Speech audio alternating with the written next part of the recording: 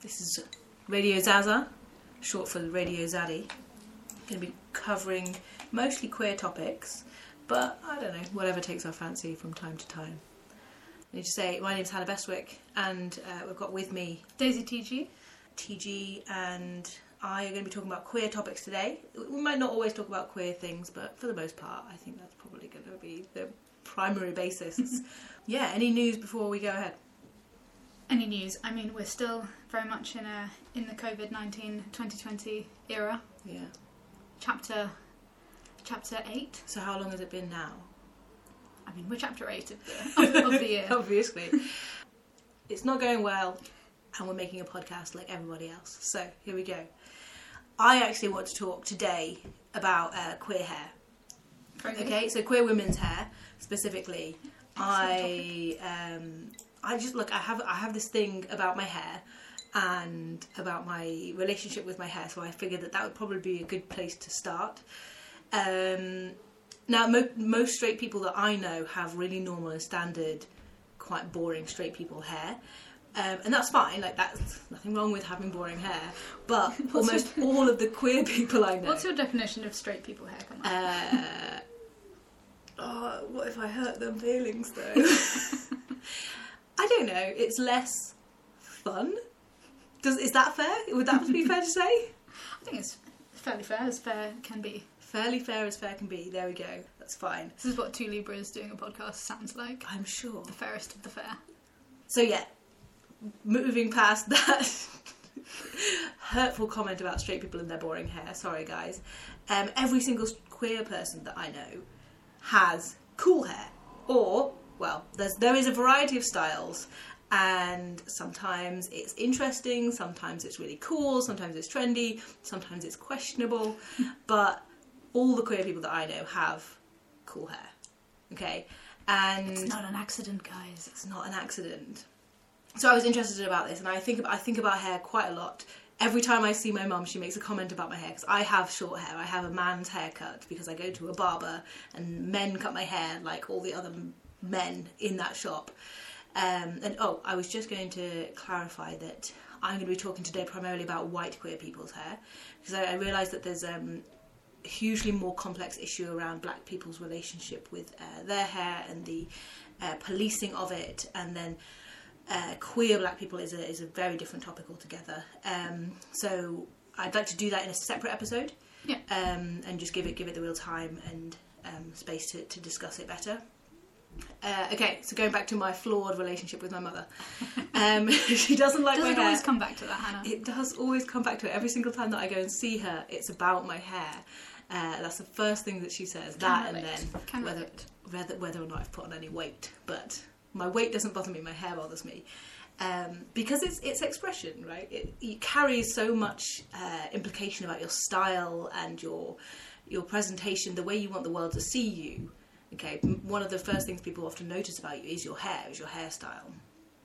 And I used to hate going to the hairdresser because they would never do what I wanted. Okay, so I'd go in and I'd say, okay, I want, from about the age of 13, like I was always outdoors. I once caught my hair in a drill and I almost ripped out a huge chunk of it. I wanted short hair. That was what it was. I just wanted short hair. And you were prepared to get it?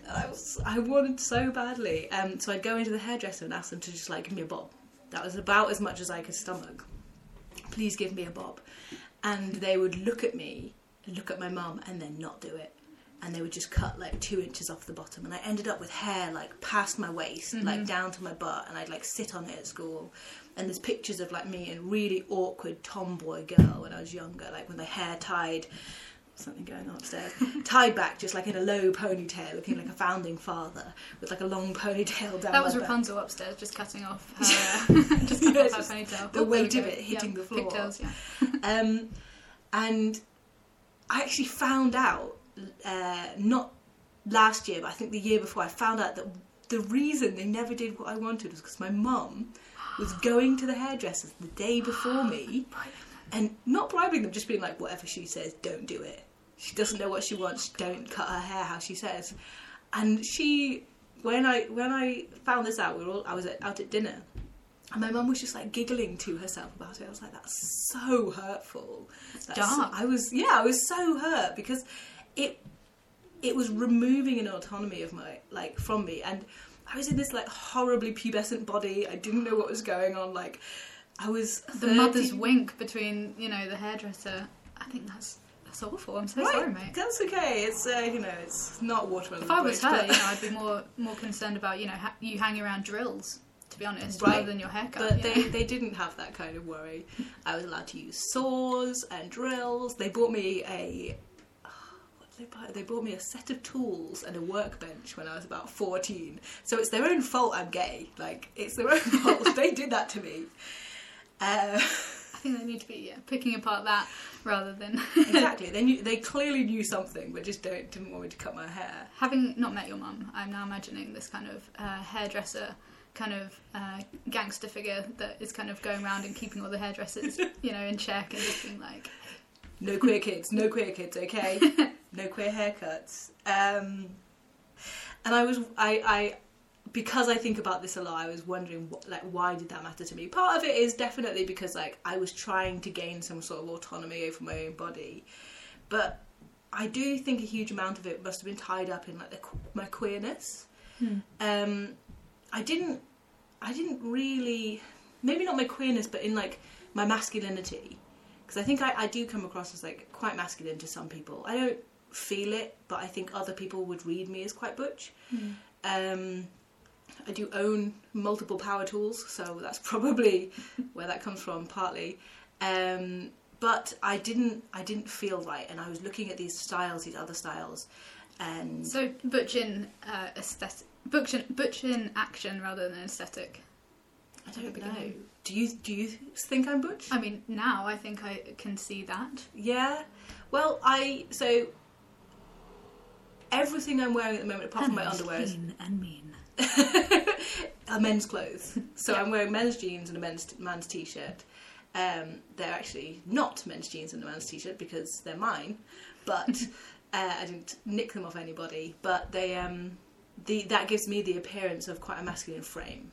And I think that masculinity is tied up with butchness, right? And it's often, I personally have this feeling that being butch is something you get told you are, and isn't necessarily always something people identify with.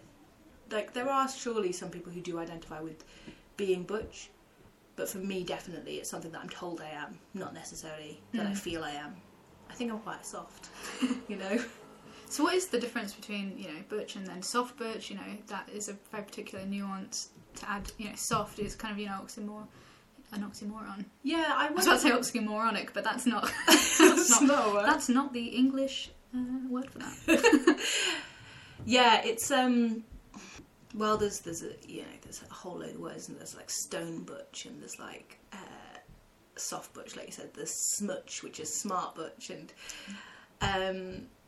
I don't know. I don't know what the differences are, and I'm sure that a lot of people don't know. I don't know who's trying to put us all into little boxes. Yeah. The queer people that I know just tend to be a huge shifting mass of queer people that are moving between genders at any given time, moving around in their expression, in their identities, and it's never just I am a soft butch lesbian and this is how I will always be. I used to wear dresses and have long hair and enjoy going out in heels, and then that's not the case anymore. But still a version of you. I suppose maybe it's just whatever you are at a given time. But so I was interested in why lesbians have short hair. Why is that an association? And not all lesbians do have short hair. The thing is that you notice the lesbians that do. Okay, so I had, like I mentioned, I had really long blonde hair down to my waist when I went out. And outwardly I was expressing very femme. So the outward expression was one thing, but the people that we tend to notice stand out. Okay, so the lesbians that tend to stand out are much more masculine, because there's a bit of a taboo there about people not conforming to gender. That's why I'm sure there's an association of gay men being femme is because they are the examples of homosexuality that people notice. And that's just because they're the only visible ones, it doesn't mean they're the only valid ones or the only real ones. So femme lesbians do exist, they're just less noticed, and that's not always a good thing, because we want to be noticed by our community and have that connection.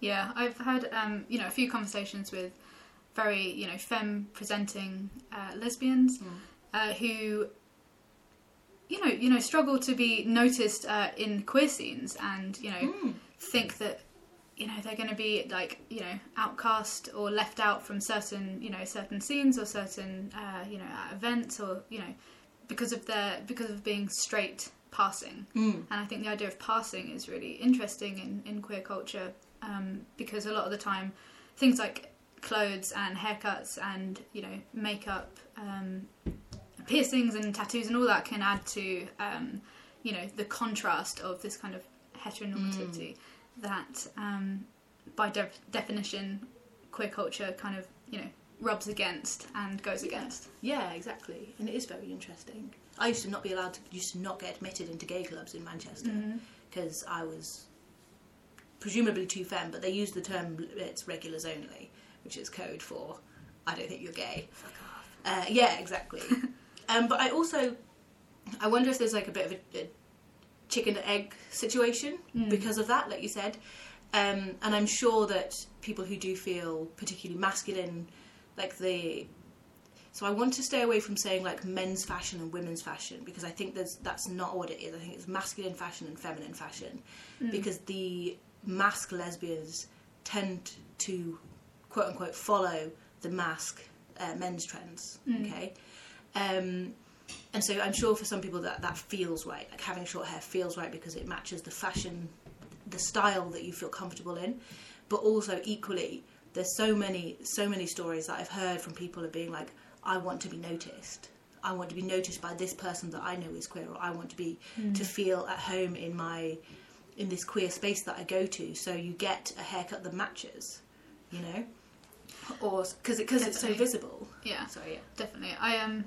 The one time I wore a skirt to the RBT, I regretted every single inch of it. It was a hot day, okay? I got chatted up by an extremely butch person, kind of punky, skinhead, and I felt like I'd definitely been, boxed into being this kind of femme. The presumption was that I was queer because I was in, a gay bar watching drag, but there was very much nothing else, that presented that way, according to whatever society.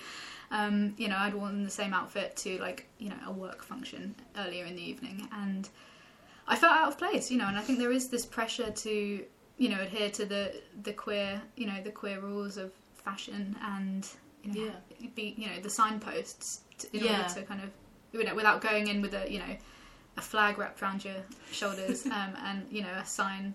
A glittery sign that says I'm gay, definitely gay, definitely gay. And as well with that, there's the issue of so I think there's a big issue with femme lesbians being always attributed as or boxed into being submissive because of the kind of idea that femininity equals submissiveness and masculinity equals dominance, and you end up with loads of extra expectations or assumptions about you just because of the way that you dress. And it's not helpful to just take those societal gender expectations from straight people and put them onto the queer community just by the way we present. And it's almost like not trying to be a separate, a unique community, not trying to be an inclusive community. We're just trying to replicate it in a different way. And I think there's some damaging ideas in that. Not to say people can't be submissive or dominant. It's just you shouldn't expect things of people before checking. Yeah.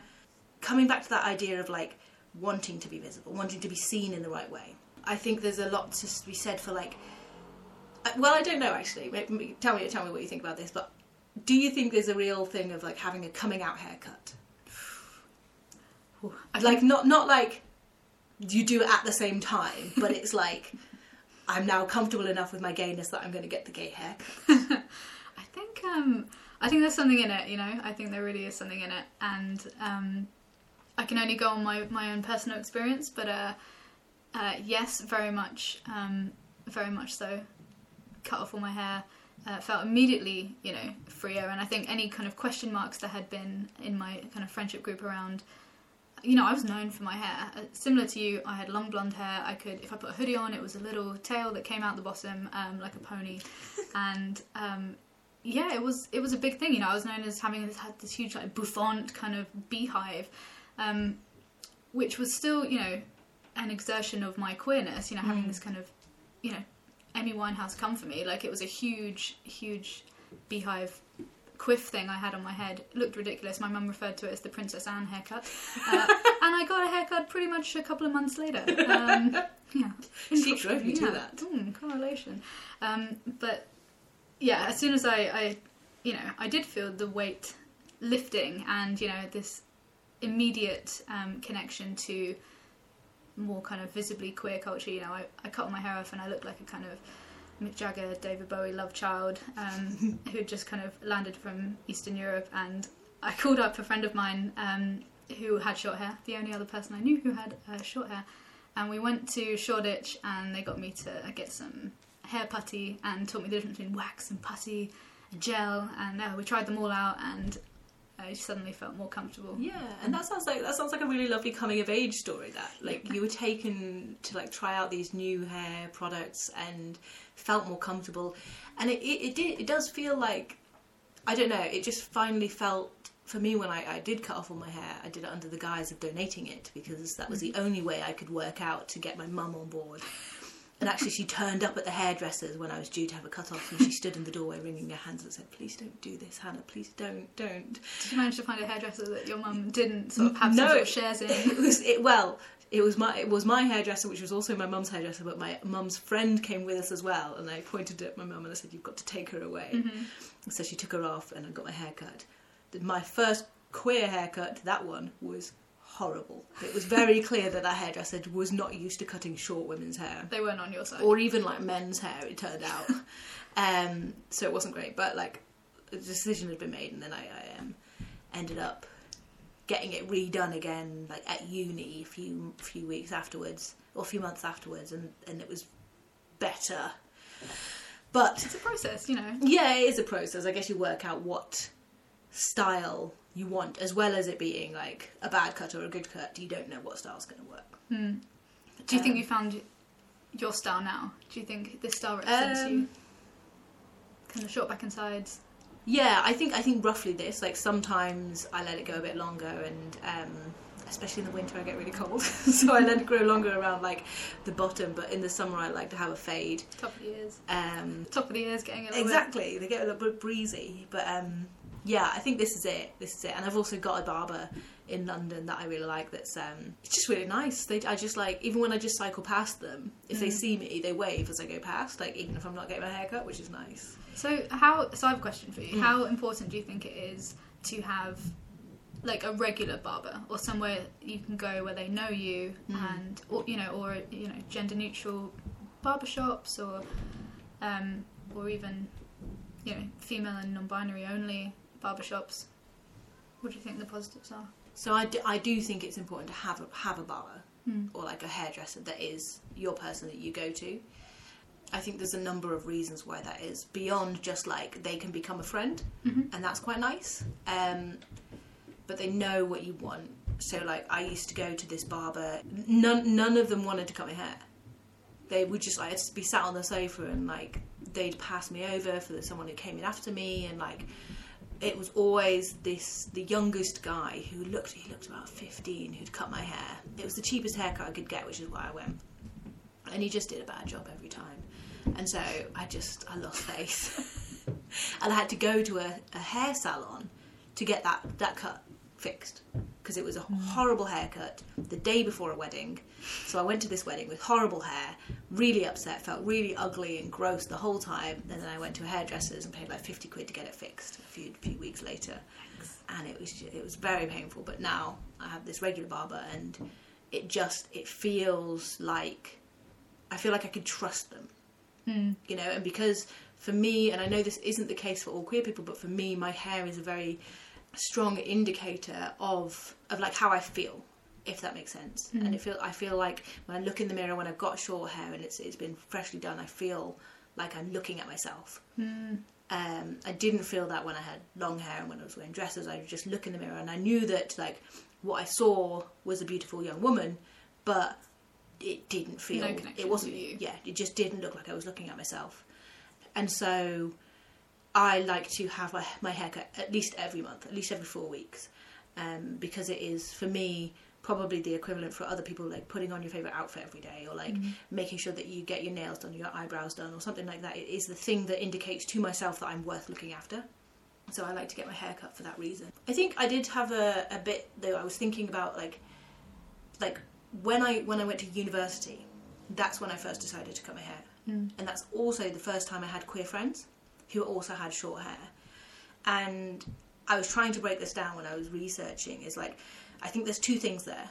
So I think the one thing is that is finding role models that like were inspirational, or like who had fashion goals.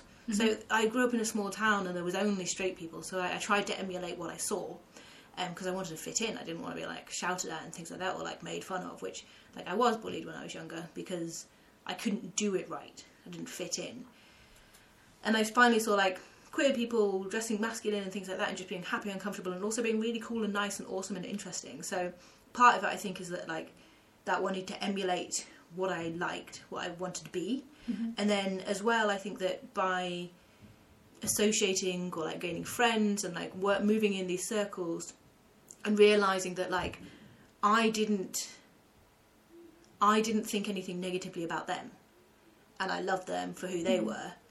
So it then became easier to see that it would also be okay for me to do that and like match that. So it's like an acceptance thing as well as like an aspirational thing. Giving yourself permission, the same permissions that you give other people. Yeah, exactly. And so there was actually a quote that I thought that was really nice. So this is from a lady called Lindsay Kale, from a website called Dopes on the Road, talking about getting their hair cut short for the first time, or like what it's like to have a fresh haircut. She said, "I literally see myself reflected, and I know that sounds obvious and overstated, but it's a beautiful experience for a person who spent decades seeing an image reflected that didn't match my innermost experiences of myself. Your style is one of the first things people notice about you, and your style silently speaks your truth to the world."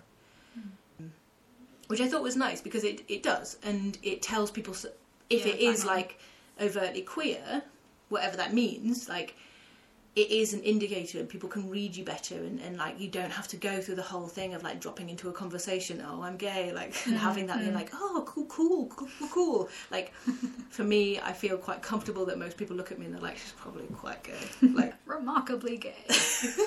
Unmistakably gay. Exactly. And so like, what do you think, Daisy, what do you think makes a lesbian haircut? I think the short haircut is very much, the gateway drug to queerness, I think. Like a buzz cut, like short back sides? Yeah, definitely. The first time I had a buzz around my ears and a buzz at the back, I felt that feeling, of the movie star walking out, slicked back hair and feeling every inch of like himself. I felt a huge draw to that kind of the mask energy, but also the confidence that comes with like movie stars and rock stars. And I'd never really noticed it before. I used to have super long hair, didn't get it cut for a really long time, then had my sort of Mick Jagger disaster cut, which was short at the top and long at the sides, sort of a reverse kind of mullet. And after that I'd sort of grown out, I then had the choice to cut it in the way that that I felt comfortable with. What was your actual question? What do you think makes a haircut gay, like a lesbian haircut? I think it's definitely anything that presents as something outlandish, and something that causes you to to look within, and as you say, like it represents so many different things. It's short hair because it's probably a little bit gay, and in the same way that Mohicans are like unmistakably punk, right? Yeah. And Liberty spikes and whatnot. Exactly. Yeah, you wouldn't have that, and of course you can be a gentle punk, but you wouldn't be like, oh, I'm definitely not a punk. not I. I mean, I do associate getting my own hair cut short with you know, a freedom of expression that just kind of ticks a couple of boxes off the back, you know, so you don't have to then, there's not as many follow-up questions. Yeah. Which is nice. Yeah. And it's not a surprise, it's not a shock to anyone afterwards. Yeah, that's quite nice. It's just the amount of times queer people have to come out throughout their lives, like if we can make it easier, or like in a way that's subtle, it makes our lives easier. Wasn't there like, I feel like in the 90s there was a thing about you know, earrings one or the other. Had to be one or the other, and I had no. I've never known. Every known. guy I've seen with one earring, I have to look it up again and be like, is it gay or pirate? Is that a gay thing? Exactly. So yeah, because I tried to look it up and like I googled lesbian haircuts and it just came up with loads of like top 50 lesbian haircuts. I was like, that's not. I do have a very embarrassing story. I had a very embarrassing encounter with an old boss of mine. Yeah. And his wife had a haircut. Well, I saw a photo of his wife, and I just had what I refer to as the lesbian undercut. Ah, nice. It was my first time having the lesbian undercut, and I saw a photo of his wife, and he said, "Oh yeah, you've got a very similar hairstyle." And I said, "Oh, you mean the lesbian undercut?" And then immediately bit my tongue, swallowed it down into the pit of my stomach, and like stared at him, realizing, of course, in the moment that is my male, cis, straight boss, very much my senior. And he said, "What?" And I said, "What?" What? And he said, the what? I said, the undercut, and I omitted the word lesbian because it's not appropriate to refer to your boss's spouse as a lesbian. Yeah, wow. And these are the things you learn in the corporate world. Yeah, you live and learn. Yep, you do. Turns out. But yeah, I do associate. I associate the undercut with the queer presenting. Yeah, and that's one that came up because I was looking. So there's some quite good research that I have not managed to cover in a huge amount, but there's a lot of research, especially of post World War II lesbian fashion, like queer signalling, things like that, and it appears that like for the majority of this period post World War II, lesbian, quote unquote, lesbian haircuts have followed the masculine fashion for men's haircut. So the mullet, the iconic mullet, or one called the duck's ass. Do you know which one that is? It's the one that has like Danny Zuko has, where he combs it all back and they get that little line down the back. Yeah, okay. That's called a duck's ass. But I looked at like loads of other terminology about like short back and sides and like different sort of lengths and things. There's not really any kind of consensus on like what you call those, but they do tend to go with it. Like you might remember the time in the early 2000s when every lesbian looked like Justin Bieber. Yeah, because that was the style, that was the thing. The Justin Bieber hair. And it's the researcher Alex Genter wrote in their research, which is called Appearances Can Be Deceiving, Butch Femme Fashion and Queer Legibility in New York City, 1945 to 1969. They wrote, lesbian visibility in mid-century was almost entirely dependent on gender transgressions in the form of mannishness. So it does seem that like there's a huge tie with visibility and masculinity.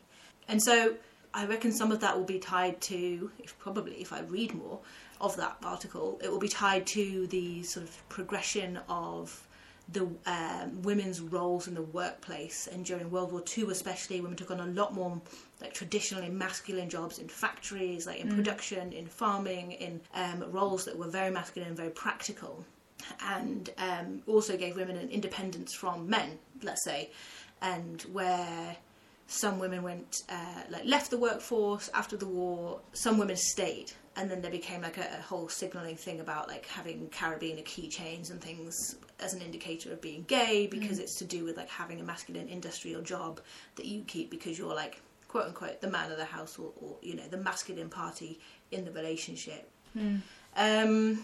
But so more recently, I think that I have this theory. Okay, hear me out.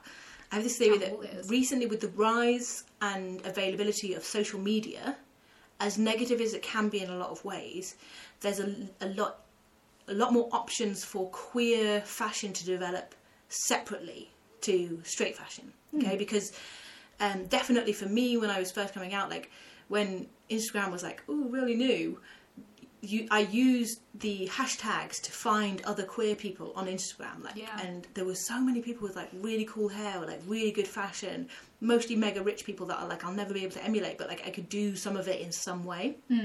And like hair is a fairly cheap way to emulate fashion, like rather than buying like a £300 jacket. And so there's loads of influencers now, YouTubers, and these are realistically free services. And you can like reach your own community that way and see other fashions, which I think is probably that plus famous queers coming out and like more films including queer women have influenced our sort of style choices. And I think that we're now seeing like a bit of a branching away from the men's fashion, or the masculine fashion, sorry. And now like lots more colour, lots more different styles, varieties, and you get the really sharp lines in, like Ruby Rose, like she's very sharply cut, like her hairdo. Or you have people like Ellen DeGeneres has like what I'd call like an old lady queer cut, where it's short all over, but fairly neat, but like scruffy, well kept because she's a big celebrity. And there's now ways to envision ourselves growing up beyond just like what is the current fashion, if that makes sense. We can see ourselves growing old. I think hairstyles do they're a huge part of the cyclical trends of fashion. The 50s, rockability hairstyles, teddy boys, and alongside that there is always this connection to queer culture and I think with the rise of things like TV programs like Peaky Blinders and Mad Men and that kind of it's a very specific style. And I really wanted the kind of Peaky Blinders haircut, that kind of fresh, buzzed, with the lines in, and it was scary and exciting. And I think that I really do believe that like queer people are often on the front lines of like trying new fashions and things like that, because we're already on the outside. We're already like not quite accepted, and we're already doing things that aren't fully allowed. The norm. So we try other fashions, we can try new hairstyles, and we're no longer dependent on what like the straight media says is the thing to do, because we have our own queer media now. And I think it's really cool. Also, the quality of haircuts are definitely getting better. I was thinking about this the other day. I went to a party once in Manchester. We were going to go out onto town. Out. We're going to go out. And we all went round to my friend's house, Millie, who was like my first sort of butch friend. And she was really cool and really interesting, like really independent. But she got out her clippers, and like one by one, like people were going and sitting in the middle of the room and like having their hair buzzed. And she did an okay job, but instead of pre-drinks, it's the pre-buzz. Yeah, the pre-buzz. And so everyone was getting their hair freshly done to go out on the town looking good. But I was just thinking that there was almost no resource on the internet then to like look up how to cut someone's hair. And now there's endless amounts of like how-tos or like step-by-step guides on how to dye your own hair, how to cut your own hair. That the quality is much better. Definitely. Like quarantine style haircuts, but just for students, because we couldn't get haircuts. Because like there's an issue with asking for a butch haircut as a woman in a barbershop. Like I said, I couldn't get a haircut from anybody senior in a barbershop for ages. And like I've been to so many hairdressers where they just want to give me a femme version of the cut, and you have to like say no, like shorter. This is still a problem. Yeah, it is. Like I think I feel embarrassed every single time I go into a traditionally men's barbers or grooming parlour. I was about to call it. I don't think I've ever been in a grooming parlour. That's I'm for dogs, I'm sure. But I don't know the numbers. I don't know what number it's. I'm just like this, and I think there is this kind of nervousness, but engaging with the internet and like thank God it's gone a bit more beyond Tumblr, which was like my gateway. The knowledge is power, and thank you the internet for having and for all the queer barbers out there who are putting up these step by steps and how to guides, and the queer influencers who are saying it's okay, and here's all the info you would ever need and more. Yeah, exactly. The first time, my big chop, my big haircut, where they cut off about 12 inches, and again I was similar to you. I was the guise of donating it, and I had to go in one big go. I remember the sort of trainee at the salon said, like, are you sure? You know, and we had this lengthy process where they were like, oh, I have to go get my manager, and we need to make sure that you're okay with this because people are very attached to their hair. And I was honestly like, not me. I just told you I wasn't. I was like, I want it gone. I was like, I was like, this must be exciting for you as a hairdresser. Like, surely you want to just, you know, put it in a ponytail and chop it off. That must be the most exhilarating feeling. / I'll do it if you're really uncomfortable, and then you can make it, you know, make it better. But I think there was this hesitancy from the poor trainee hairstylist who just didn't want to be the person who had like ripped my femininity from me potentially, or you know. Yeah, exactly. Whereas that's all I wanted in that moment. Yeah. I was just going to come on to this actually. That sort of thing. There's an author actress, Lena Waithe, who shaved off her dreadlocks like a few years ago. Basically, she told Variety, I'm sure that's the name of the magazine, I think, I felt like I was holding onto a piece of my femininity that would make the world feel comfortable with who I am. And that was the reason they hadn't done it before. And I think that's probably the same reason I waited so long before cutting my hair off, is because I thought, well, I'm not acceptable as a gay woman. So if I can make myself feminine and acceptable in that way, then I'm okay. And then finally it was too much in the end. I just cut it all off, and it was liberating because it wasn't just the fact that I'd cut it off, but because I'd got to that point of accepting that I was allowed to cut it off, I think. But yeah, I think, you know, barbershops as well, like most queer presenting women most women have negative experiences with men, and most queer women will have negative experiences with men specifically about their queerness. So I'm sure that there's like a lot of that tension in going to a barbershop, and then when you're ignored, or you're treated poorly, it only reinforces that idea that you're not acceptable. So what I wanted to do was I've got a few, just two examples, not many, but two examples of queer barbers in London. Oh, great. Because I thought, like, what do we do? Like, do we just keep trying to go into the straight barbers and like make them accepted, or do we just make our own space, right? And I thought that probably making our own space is good, and like support queer people in their business ventures. And like I know that one of these definitely had like a fundraiser over lockdown to try and keep open, and I used one of their videos to cut mine and my partner's hair during lockdown as well. Try it and test it. Yes, exactly. So the two that I'm going to mention are in London, like I said. One is called Open Barbers, that's in Hoxton, and one is called Barbarette in Hackney. So I actually thought they were like, I only thought there was Open Barbers until I had to actually look for quite a while to find Barbarette. So Open Barbers was founded in 2011 by Gregory Vass and Clara Vanova as a series of like pop-up events. So I've lifted this from their website, and it evolved into like a sublet for another business. And then Felix Lane joined in 2011, and then in 2013 Gregory and Felix completed some hairdressing NVQ level 2, and then completed hairdressing. They did some more numbers of hairdressing, and then Felix and Gregory direct Open Barbers, and Clara moved on to direct to run Barbarette in London, and also now lives in Prague with her sister and runs one there as well, which I think is really cool. Yeah, I've got some more information on them here, but I just like openbarbers.com is the Open Barbers website, and barbarette.co.uk/London is the one from them.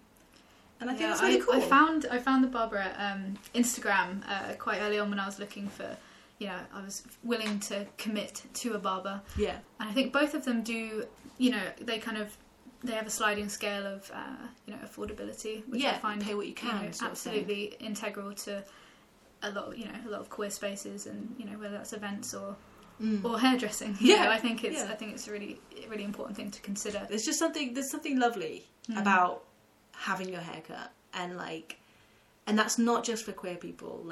It's for anybody, for like older people who don't get out often. Like going for a haircut is a really lovely treat. Like I remember seeing older women in the hairdressers, like in the hair salon in Bristol, like getting their hair washed, and just like the sort of joy and relaxation on their face of like having that done. And then equally, like we've all seen those videos of like homeless people having their hair cut and a shave for the first time in years, and it's immensely personal, and it is such a strong indicator to be like you are enough, right? You're worth looking after. And so, yeah, that's what I wanted to talk about today. Thank you so much. That was a lovely thing to talk about.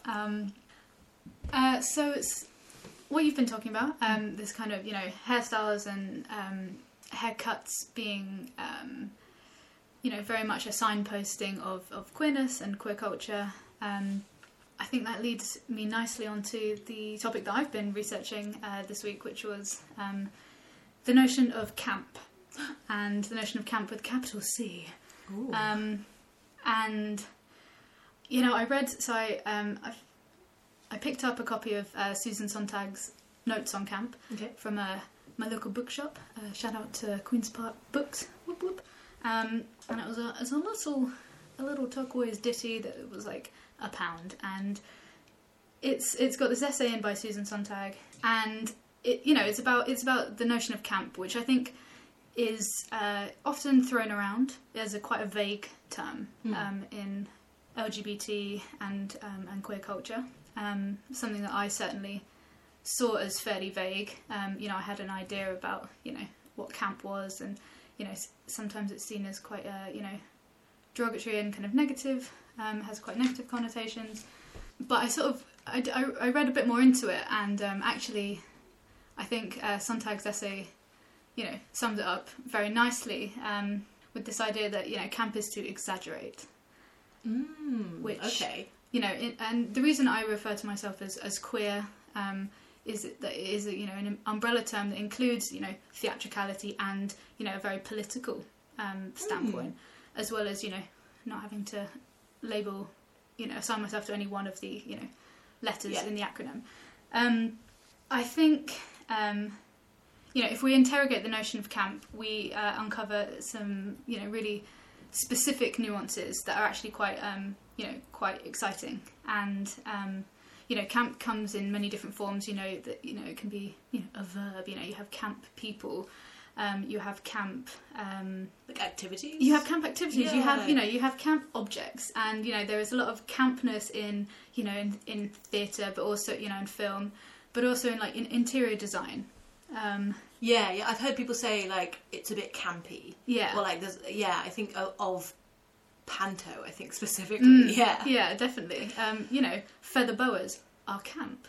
The ballet is extremely camp. I always wondered if campness was defined by like femininity in something that would normally be masculine, if that makes sense. Like because men tend to be called camp when they exhibit feminine gestures or like the kind of a way of speech or like a deferential manner. Yeah, so I think it's more definitely there is an overlap of homosexuality and campness, but also just camp as a general term of like exuberance and exaggeration. I found that a lot more I found a lot of clarity there.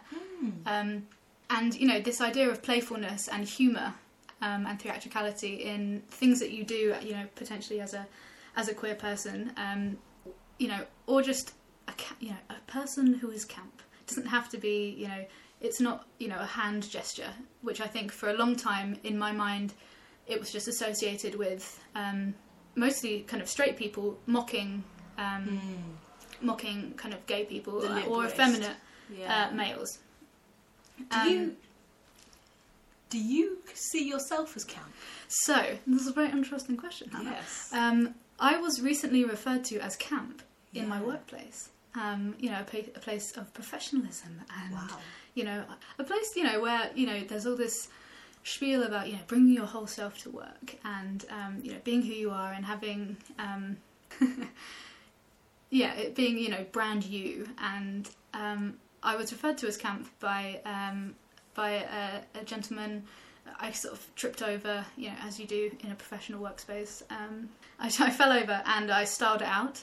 Cool, good. You saved it. I definitely saved it, and I kind of turned it into a sort of jaunty skip, and I clicked my heels and I styled it out. Not assuming anyone watching me. And this very senior man said to me, he said, "Oh, that was a bit camp," and you could hear it in his tone, like, "What? That was a bit camp." It's not okay. What are you doing? And I said, "Thank you for noticing." And I felt, I think that's the best response. It was really, I'm very proud of myself. No matter how pink I might have been as I, sauntered away.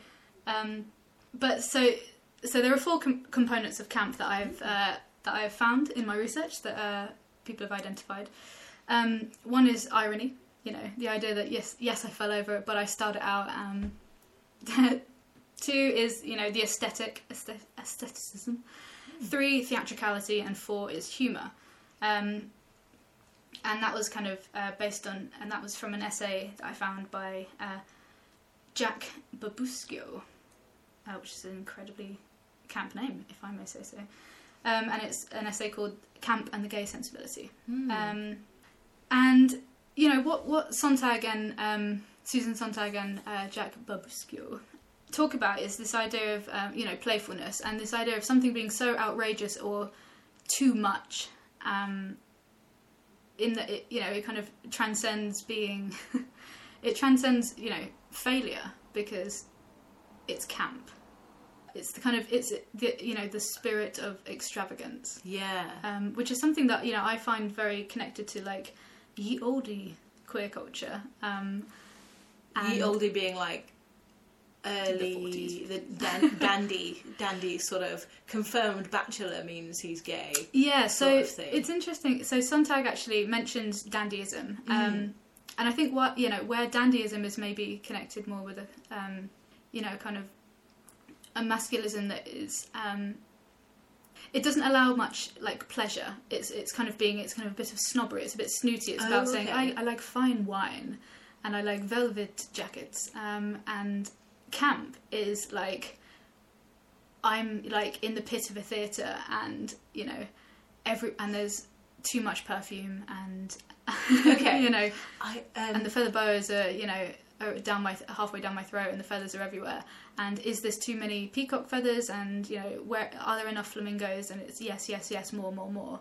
Okay. And so Susan Sontag says, the whole point of camp is to dethrone the serious. Camp is playful, anti-serious. And I think I very much connect with, you know, and there's, you know, a connection with the kind of eternal youth of, you know, of queer people as well. And, you know, I definitely connect to this anti-serious and something being so extravagant and ridiculous that it can't help but be fun. So if we think about, like, I was particularly interested in camp objects, and I was thinking particularly about Carmen Miranda's fruit hat. Do you know who Carmen Miranda is? I have an idea of what that fruit hat looks like. So it's the kind of the turban of, you know, bananas and fresh fruit. Pineapple on it. Yeah. And she was this, you know, she was born in Portugal, but she's kind of a like a spearhead of Brazilian, you know, showbiz culture. And she wore these amazing, you know, fruit hats, and, you know, banana turbans and things like that, and, you know, used to wear very kind of what is now referred to as, you know, campy kind of costumes, but they were very much, you know, a pastiche of the clothes worn by you know, Afro Brazilian women on the streets of Salvador, and, you know, in Brazil, and you know, people who literally carried baskets of fruit on their heads. And it's kind of the gaze of you know, theatre, and, you know, maybe a kind of more white American audience who have put this notion of camp like onto her. And I think, you know, there is truth in, you know, in tribute, you know, in paying tribute to an aesthetic. And, you know, she was quite heavily criticised for kind of creating something that was taken from, you know, a look that was taken from, like, real people, you know, on the streets, to, you know, make it more palatable for a kind of Americanized, you know, audience, and adopting, you know, a style, presenting it for them. But what I think, you know, the bonanza bonnets that she wore, bejeweled bonnets, I think that is the most camp object I can think of. The hat. The hat, yeah, the banana fruit hat of Carmen Miranda, because it's, you know, it's about, you know, it's humorous, and it's, you know, and it's adoring. It's you know, it's not a practical hat. It was never intended as a practical hat. It was only ever intended as, you know, a glorious, adoring homage to, you know, to real people. And I think there has to be this, you know, whereas dandyism is very serious, I think camp is born out of this notion of wanting to play and to, you know, you can't have tragedy in camp, I think. So I think that's why myself as a queer person, I latch onto that. Because if that person at work had called me camp and I didn't, you know, and I was ashamed, or you know, whether it was meant as a kind of a shameful term or not, if I had been upset by it, it's only because I'm living in this kind of, you know, I think it is, I see it as a form of oppression, right? And I don't. I think it is a liberated word. Where, you know, maybe it hasn't. Yeah, because I mean, I do see you as like a very playful person, and I was wondering if I have heard that like queer people will often adopt campness to make themselves less of a threat. So and will also therefore be able to get away with things that we wouldn't normally be able to. So yeah. In that, because it's in that spirit of like playfulness and also being like, oh, you know, I'm just camp. It's just, you know, it's one of my funny jokes. And I do think that like I use it at work to like get away with criticizing people and being like, I don't think what you're saying is right, or like I don't think the decision that you're making has been fully considered. But doing it in such a way that is less threatening through the medium of the art of camp. And I was going to ask, like, do you do that at work much? I think, you know, there's this idea that camp is a kind of... The world is a very cruel and rejecting place, and I think there are so many things that exclude queer people for me at work. You know, even having a conversation about, you know, my weekend... It's, you know, I haven't taken the kids somewhere and I haven't spent time with, you know, my husband. So automatically, if I'm in a team of, you know, straight women, I might automatically feel a little bit kind of distant.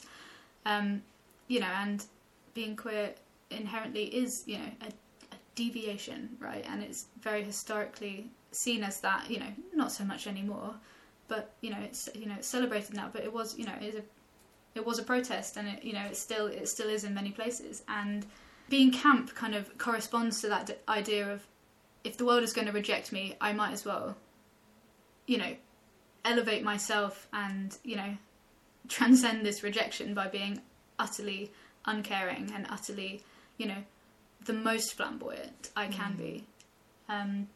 You know, exploring the limits of, you know, the kind of self-fulfilling prophecy of failure, you know, of saying like, this is too much, but it is, you know, so there's so much love and craft put into it.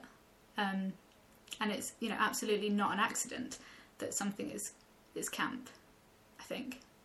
You know, Carmen Miranda is aggressively camp, and aggressively self-assertive. You know, there is no one quite like her, in the same way that, you know, you latch onto these very kind of campy characters in movies. And I also, I'm thinking of like Stephen Fry and like Sandy off Bake Off.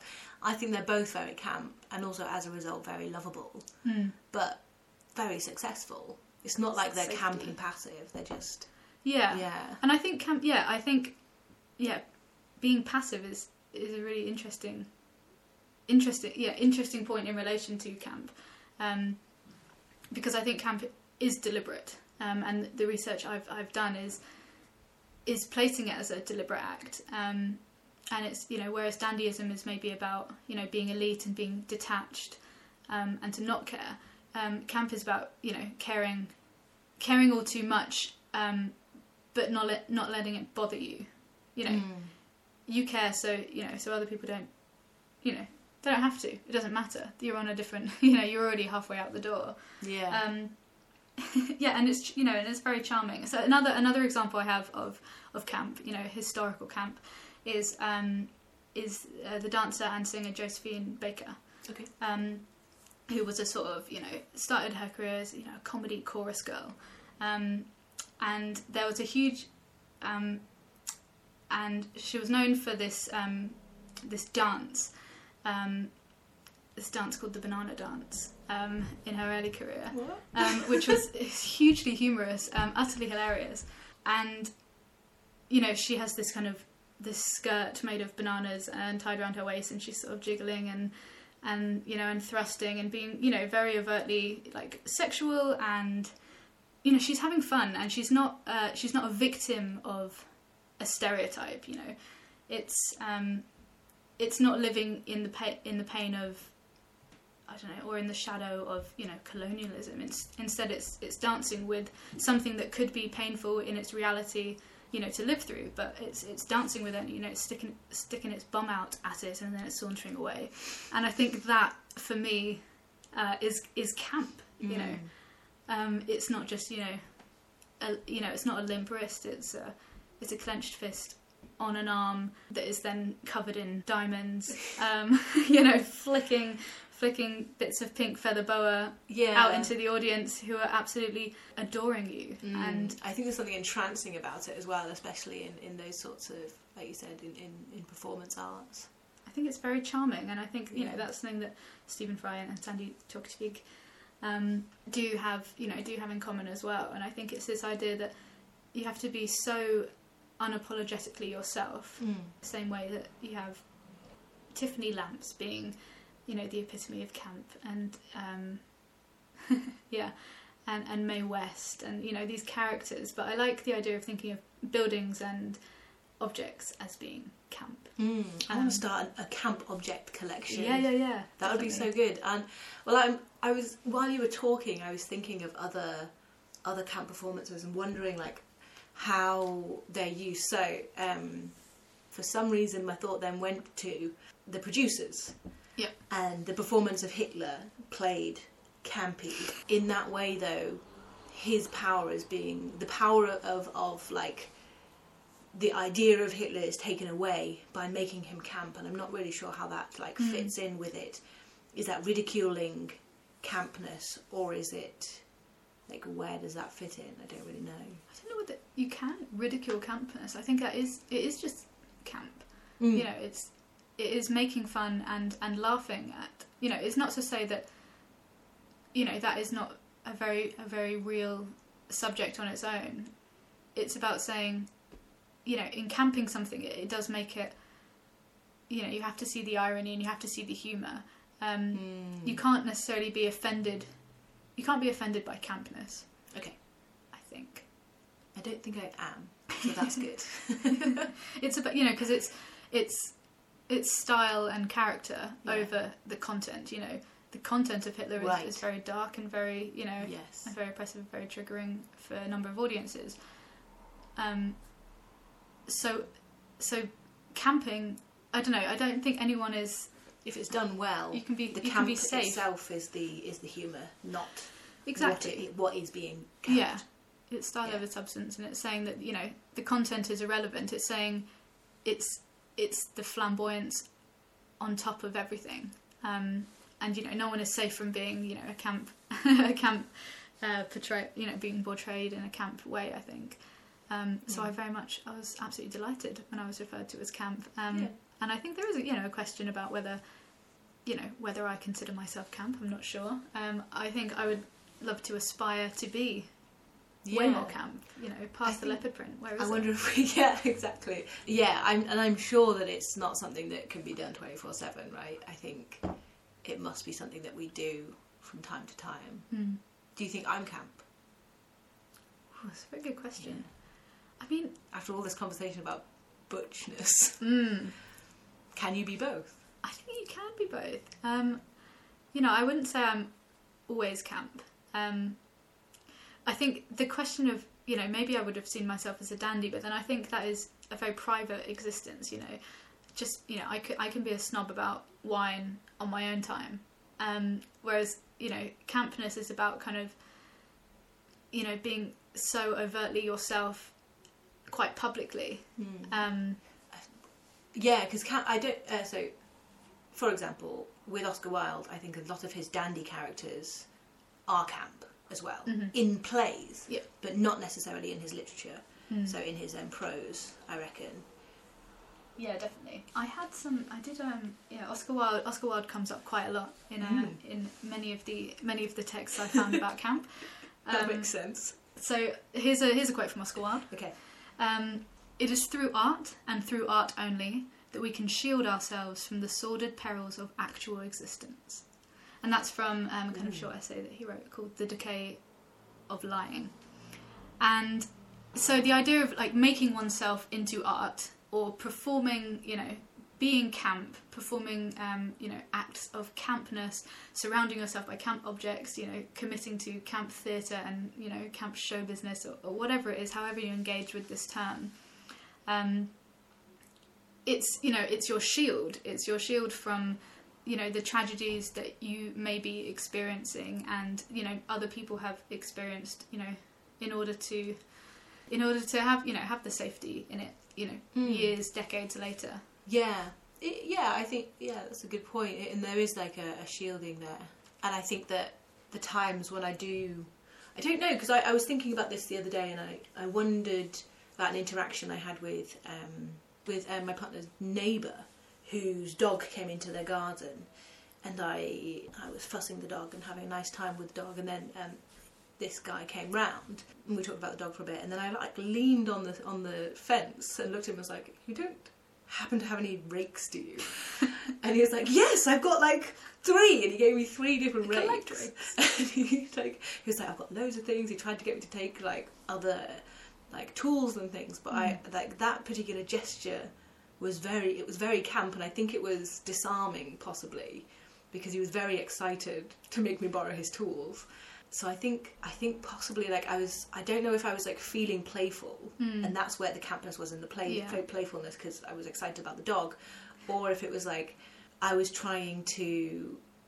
using it to like make myself less threatening, but I didn't really need to be, but you know what I mean, like to get someone's favour. Yeah, I think that like the connoisseur of camp can adopt these safety measures, whether it is a flamboyant gesture, whether it is throwing your hands in the air and saying "my rakes" or insert equivalent phrase here, or whether it's adopting a voice, quoting Mae West, or whatever it is, adding a feather boa to something, adding a feather boa to a political tyrant is going to camp it up in the most deliberate fashion because of the history of the feather boa. Having a pristine lawn with a white picket fence and then 2 flamingos, just inserted there, is going to camp up the whole aesthetic of that house. Yeah. So you don't think so? What I think I'm getting stuck on as well is the idea that like putting, for example, a feather boa on a statue.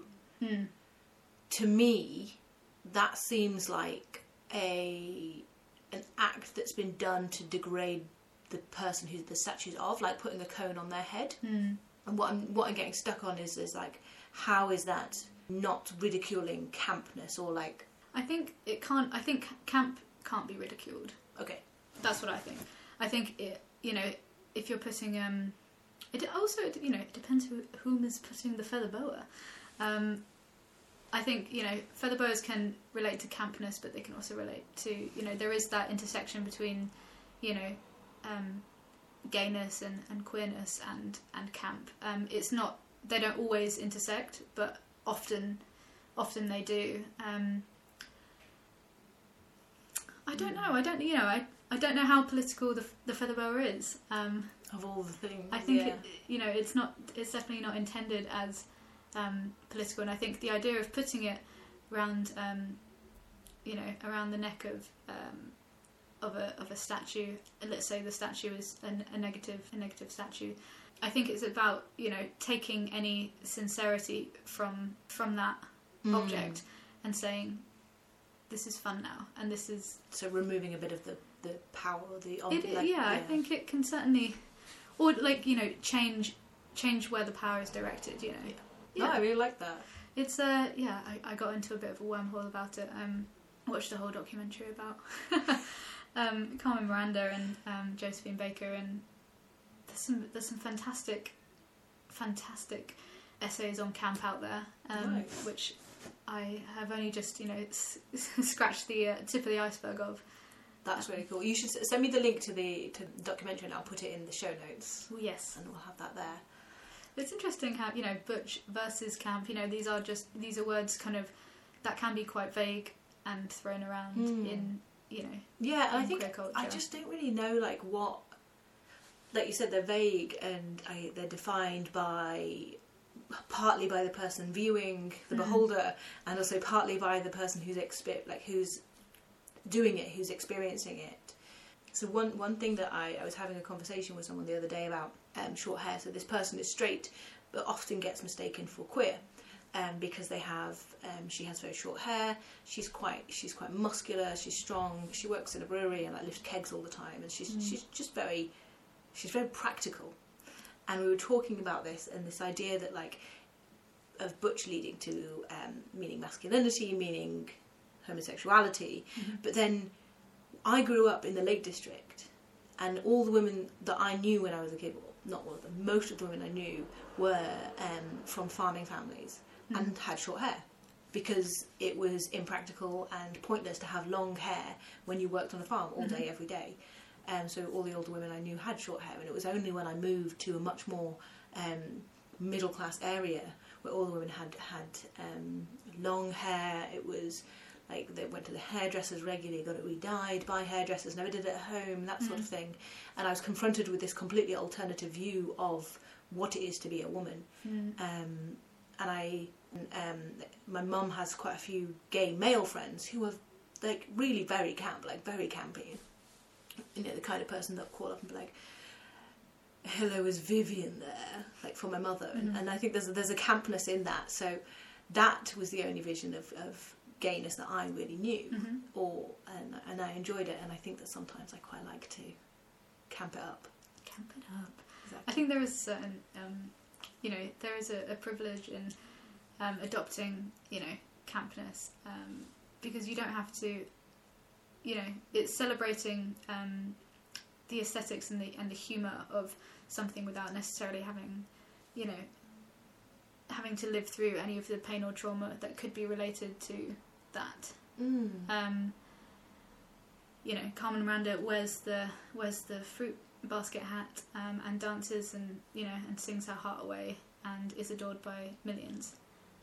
Whereas, potentially the Afro-Brazilian women who are carrying fruit and other produce on their heads all day in the hot sun, that is a very different experience. But it's the homage that you pay, and I would if being camp is, having my entire downstairs bathroom coated in Versace wallpaper, then I will absolutely, attribute myself to that.